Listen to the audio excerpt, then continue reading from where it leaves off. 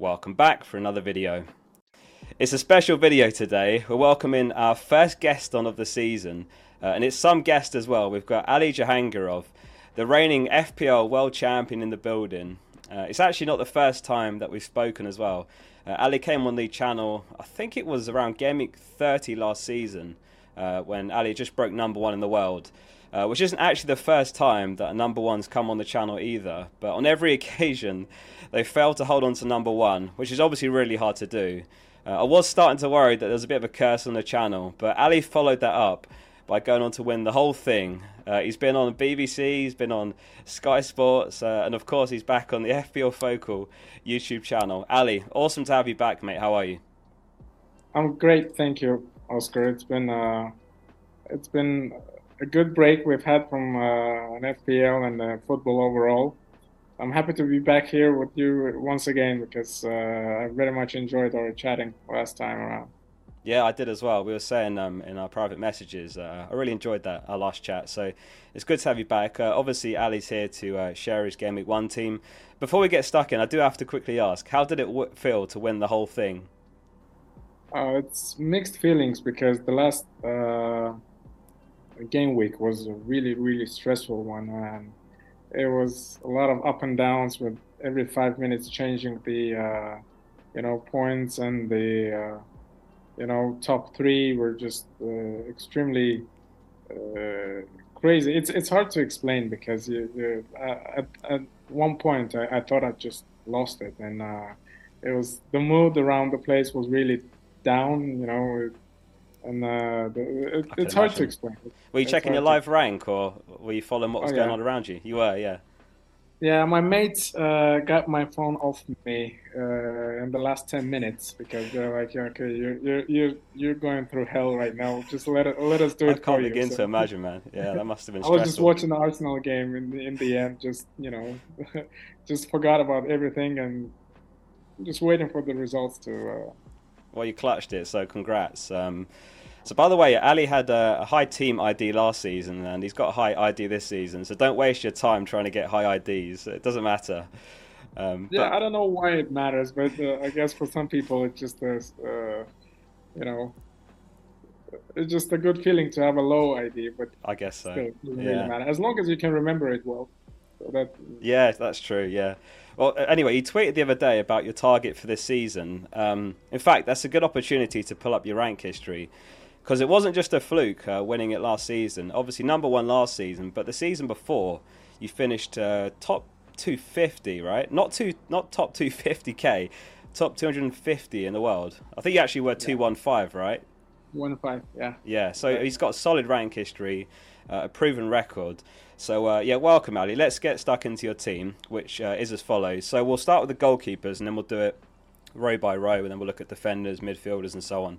So in the goalkeepers you've got is Fabianski, and then you've got Areola on the bench. So you've got the West Ham duo there. What's the thinking with those two? Well, I'm not really settled with my goalkeeping positions, but what I usually like to do is just pick one for 4.5. Not too expensive because it's not really worth it. There's rarely a good 5.0 goalkeepers that will get you the same save points and clean sheet points. Aaron Ramsdale is a good option, but you're just thinking to yourself maybe going for a defender option from Arsenal is a better decision for you. But for me, just Fabianski is just a placeholder. He might well be replaced by Areola as a playing goalkeeper for West Ham because Fabianski is not getting younger. He's 38 now. It's a good age for a goalkeeper, but he's been having some injury issues lately, and we'll see. They have good couple of game weeks in starting 5, so it's not a. We'll see how the transfer market develops for West Ham because losing Declan Rice might really impact their defensive output.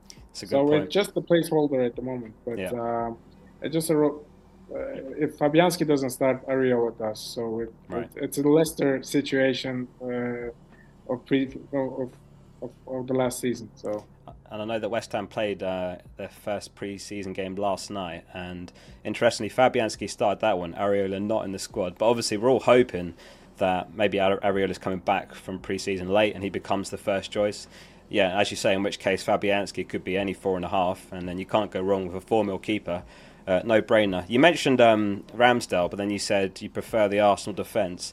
So let's have a look at your defenders then. So you've got Estepinian, Shaw, and then Zinchenko.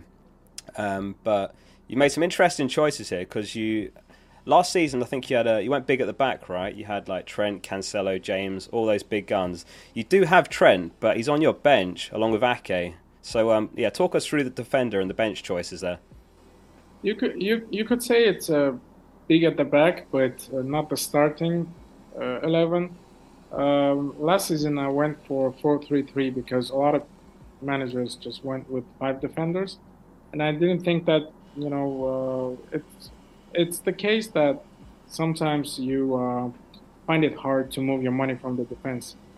And this year it's just there are so many good options for 5 million in the defensive department because even Ake, all of the Arsenal defenders, let's say Estupinian had a really good season. So yep.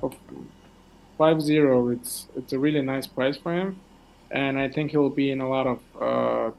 He's over 50% owned at the moment. So I think he might be one of the most owned, if not the most owned defender at the moment. Yeah, good season, good fixtures. The one thing I wanted to mention about the pricing this season is that having so many good options in the same price bracket, it just gives you so many different great options, and which makes it hard to pick a template team because there will be a lot of high owned players. When back in the days, sometimes some of the players were priced too high, so the highly priced defenders were just dictating the rest of your team. Like 6.5, 6.0 million defenders like Chilwell or let's say James. They were just setting up a tone for the rest of your team. But this time, I think you can't go wrong with having a couple of good 5 million options in your defense. And if you look at the attacking players in midfield or forward department, there are not many players for like 4.5 or 5 million. It's just not existing at the moment, and that's why you're trying to look for value in defense. And that's exactly where it is. Yeah. I was just thinking it's a different approach from me this year. It is, yeah. It was an interesting point to note that, yeah. And you're right, last season we were spoilt for choice. We had Andreas, 4.5 mil. It was excellent. I think he put double-digit attacking returns over the season. But, yeah, this season's a bit on its head in that respect. There's a complete lack of 4.5 mil mids, complete lack of budget forwards, really. Just quickly, though, on Trent, though. So you've got Trent, 8 mil, the highest price he's ever been. But you've got him benched for Game Week 1. Are you back in Chelsea to score there? And then thereafter, Trent's first choice in your team? I'm not sure how both Liverpool and Chelsea will set up during preseason, but if I see, high-scoring results from Liverpool, I think Trent has to be in your starting 11, regardless of the fixture. But it also depends on Chelsea preseason as well. If they have a good preseason, scoring for fun, and it's a 50-50 at the moment, but it's still up in the air for me, but I'm highly considering putting him in starting 11. But for now, he's on my bench. Just for the Bournemouth game, it's just hard to jump on him after. So I'll have it from the beginning for sure. I think we're all hoping that Chelsea do kick on and Pochettino has the impact that certainly Chelsea fans want. But yeah, from an FPL perspective, there's a lot of bargains there. James, I know he's got a bad injury record. Chilwell, Sterling, if he can get back to his best. Lots of options there. So, yeah, they're a bit of a wait and see, but we'll have to see. All right, so your midfield then. This is where you've really moved your money around to compared to last season when it was in defence. So you've got Rashford, Mitoma, Saka and Ciso, and then Mbeumo. So talk us through the midfield. It's Mitoma and Estupinian would be in every team. If you look at it, because there are obvious options that have been. I'm talking about Brighton assets, but Yep. having that extra third asset from Brighton would, gain you ranks in case if they score, because you have to include a couple of differentials in your team, and one of them is Enciso for me. And I think for 5.5, even classified as a midfielder after last year's striker position, Yep. I think it makes him a better option because he's played everywhere throughout the front four, I believe. And in the absence of Alexis McAllister, I think he would take that number 10 spot. And he's just, fun to watch. He's a good player. He's always energized, he's positive going forward. So I like everything about him. As long as he starts, we'll have to look at the It could be, preseason yeah, it game. could be a breakout season for him. But yeah, I'm glad you said that about differentials because literally just yesterday, I made a video about differentials and I made the exact same points you just made about Enciso. So yeah, 5.5 mil. If this is his breakout season where he locks down that number 10 role, yeah, it'd be incredible value. For Rashford at 9 million, I think he's a good value as well because he's easily a 10, 11 million player when especially after last season, he's upped his game so much. And it's not a Rashford from a couple of years ago when it was really, frustrating for owners to watch him play because he was really wasteful with his chances, but not this time around. He's improved very much, and I'm looking forward to having him in my team. And you'd He's rather him a over Bruno then? Is that for the goal threat or what's the thinking there for the extra 0.5 he costs? I think I'm not sure how Mason Mount will integrate in that midfield because that might have an effect on Bruno's attacking outfield. Yeah. He could be the guy who pre-assists all the time, but we'll see in the preseason games. But Bruno for 8.5 is just absolute bargain, I believe. Yeah. Hmm. He managed to, score near amount of points that he's been scoring in previous seasons. It's just an absolute bargain, and it makes you think. It gives you an additional headache when you pick Rashford or Bruno. If you need a point 0.5 in your bank to stretch to someone else, that might be the option because it's FPL this year is a lot more flexible in terms of the budget, and there are a lot of good players in 7 million bracket, 7.5 million bracket. Man City mids are just cheap as anything. It's I love the fact that some of the players are just priced low, but it doesn't ruin the overall dynamic of the game. It just makes it better because you, Yep. you don't know who to choose. Right. Exactly. And you mentioned there, because of the price points, it is easier to be flexible with your budget. So, am I right in saying you've got zero point 0.5 mil in the bank as well on top of this? Yes. What's the plan with that? Is that just for a rainy day to catch price rises or to keep yourself flexible? Yeah, to keep myself flexible because what I usually do is just roll in the second game week and have two free transfers for the game of three. And sometimes I even take a hit or maybe two if needed. I don't like to wild card early, and that's my way of managing my team during the beginning of the season. That's part of the reason why I went with five playing defenders because I can easily just sell one of them if it doesn't perform, Yeah. and that means I'm covering a lot more possibilities of players doing well.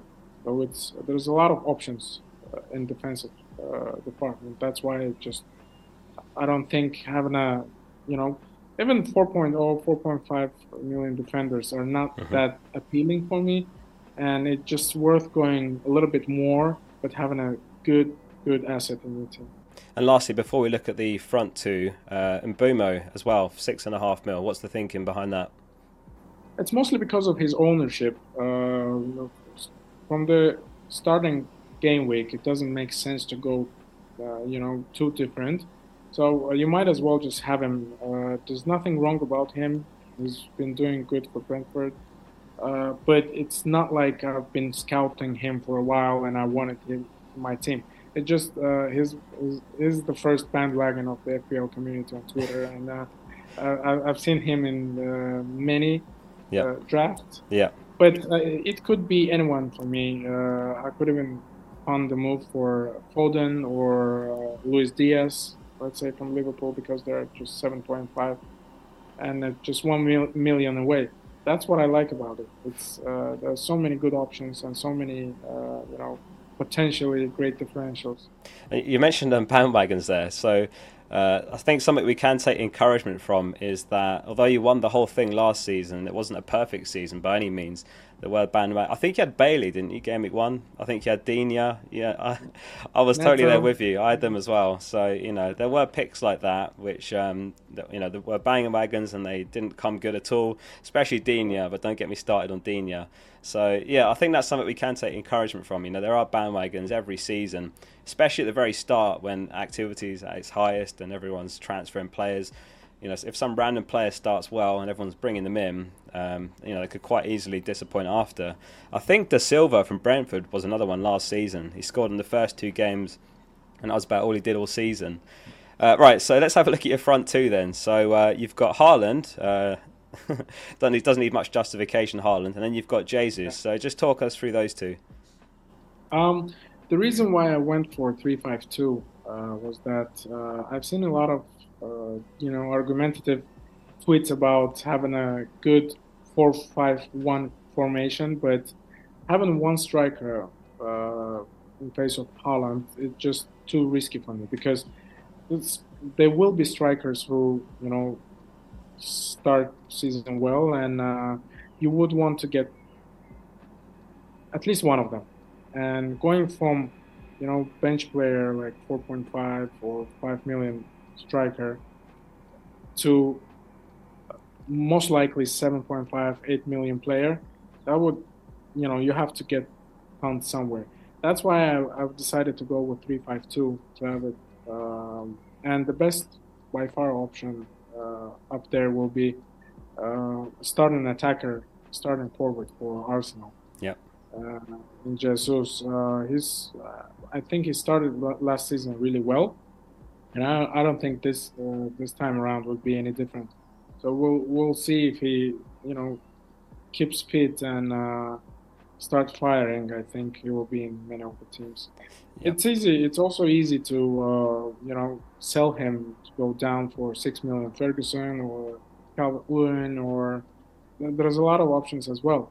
But having that extra striker spot in your team, it's absolutely crucial because you will have to, take hits, multiple hits, in order to go from 4-5-1 to 3-5-2, even 3-4-3. I mean, it all depends on what players are popular out there. Right, exactly. Yeah, I mean, I've been on the fence between Jesus or Ødegaard, but you're starting to warm me up to him, I have to say. Yeah, it's hard to overlook double Arsenal attack given the fixtures. You can't go wrong with Arsenal attackers. No, because, exactly. For me, it was a combination of Enciso and Jesus with the combination of Martinelli or Ødegaard plus Ferguson. So It's Brighton Arsenal combo. Yeah. And might well go with any of those, but it all depends on the preseason. Yeah, I mean, if Ferguson looks like he's locked down that spot, it'd be hard to overlook him. He's a great option. Are there any players who... as well? Yeah, exactly. Are there any players that didn't make your team here, but are firmly in your thinking? You mentioned Ferguson there, maybe Martinelli. Are there any other players in your thinking that didn't actually make the draft? I'm really excited to see. It's interesting to coming from an Arsenal fan, but I'm excited to see how Spurs get on with the new coach and new recruitments they had in face of Maddison and Solomon. It's an interesting attacking duo they've recruited. So just as long as Kane stays, I think it will be interesting to see how they perform. But they've been lacking a real good creator in the middle, and now they have it in Madison. So I'm really, excited to see how Son develops with the Madison Yep. in the team, because he could, go on with a on a run and down the left flank. It was his speed. It's interesting to see how tactically they set up, and I think if anyone from even was Richarlison at 7 point, I think it's I think it's 7 million, right? I As a think he midfielder. is, yeah. Madison 7.5, Kulusevski 7. Not sure on Solomon. I feel like he might be back up to Kulu, but we'll have to see. Yeah. No, but Richarlison, he could be a good option if Kane leaves. It's a starting striker for out of position striker for Spurs, and with a good new tactical system, I think they will be interesting to watch. I totally agree. Yeah, Son was another one I mentioned in the differentials video. He's had one bad season. Rashford's had a few bad seasons, and now he's back to his best. And yeah, Postecoglou's supposed to be a very attacking coach. So yeah, I'm interested to see how Spurs do. Even if Kane does leave, Real Madrid, they fared okay after Ronaldo left. That was a huge departure. So if Kane does end up leaving for Bayern or wherever it is, it might not necessarily affect other assets negatively. So yeah, I'm keen to see how they Yeah, do. I might wanted to even be a good thing, Kane leaving, because they will have to adapt completely new right. system. So I wanted to talk It's about chips. Last season you saved your second wildcard until quite late in the season. Is that your plan again, or are you just keeping it flexible? It will be a little bit harder this season, because we don't have a World Cup in the middle of the season, and the World Cup just basically gave us another wild card Yeah. season. And it was easier to wild card late last season, because I did in game week 12, I believe. Uh, I was planning to attack last five fixtures before the World Cup, and then renovate the team completely with the unlimited transfers. But this time around, I'll try to delay it as much as possible, and I will have to, navigate first 7 or 8 game weeks at least with the free transfers, and that's part of the reason why I went with just one dead spot in my team as a uh, 4.5 striker. And what's your Uh, plan then with the other chips? The bench boost, free hit, triple captain. When do you generally favour using those? it's generally in the second half of the season, when Yep. the blanks and doubles come up. Yeah. I think there's no right way to play it. Uh, I'll, I'm actually writing a book, if I haven't mentioned it. I'm writing a book on my journey to the top of FPL, and the strategies I've used, and some of the tips will be there. So be sure to tune in when I publish it by the end of this month. So it should be an exciting reading for the viewers and the community overall. Uh, I There is no right way of playing your chips. Chips are there for your to get you out of jail, when your team needs it.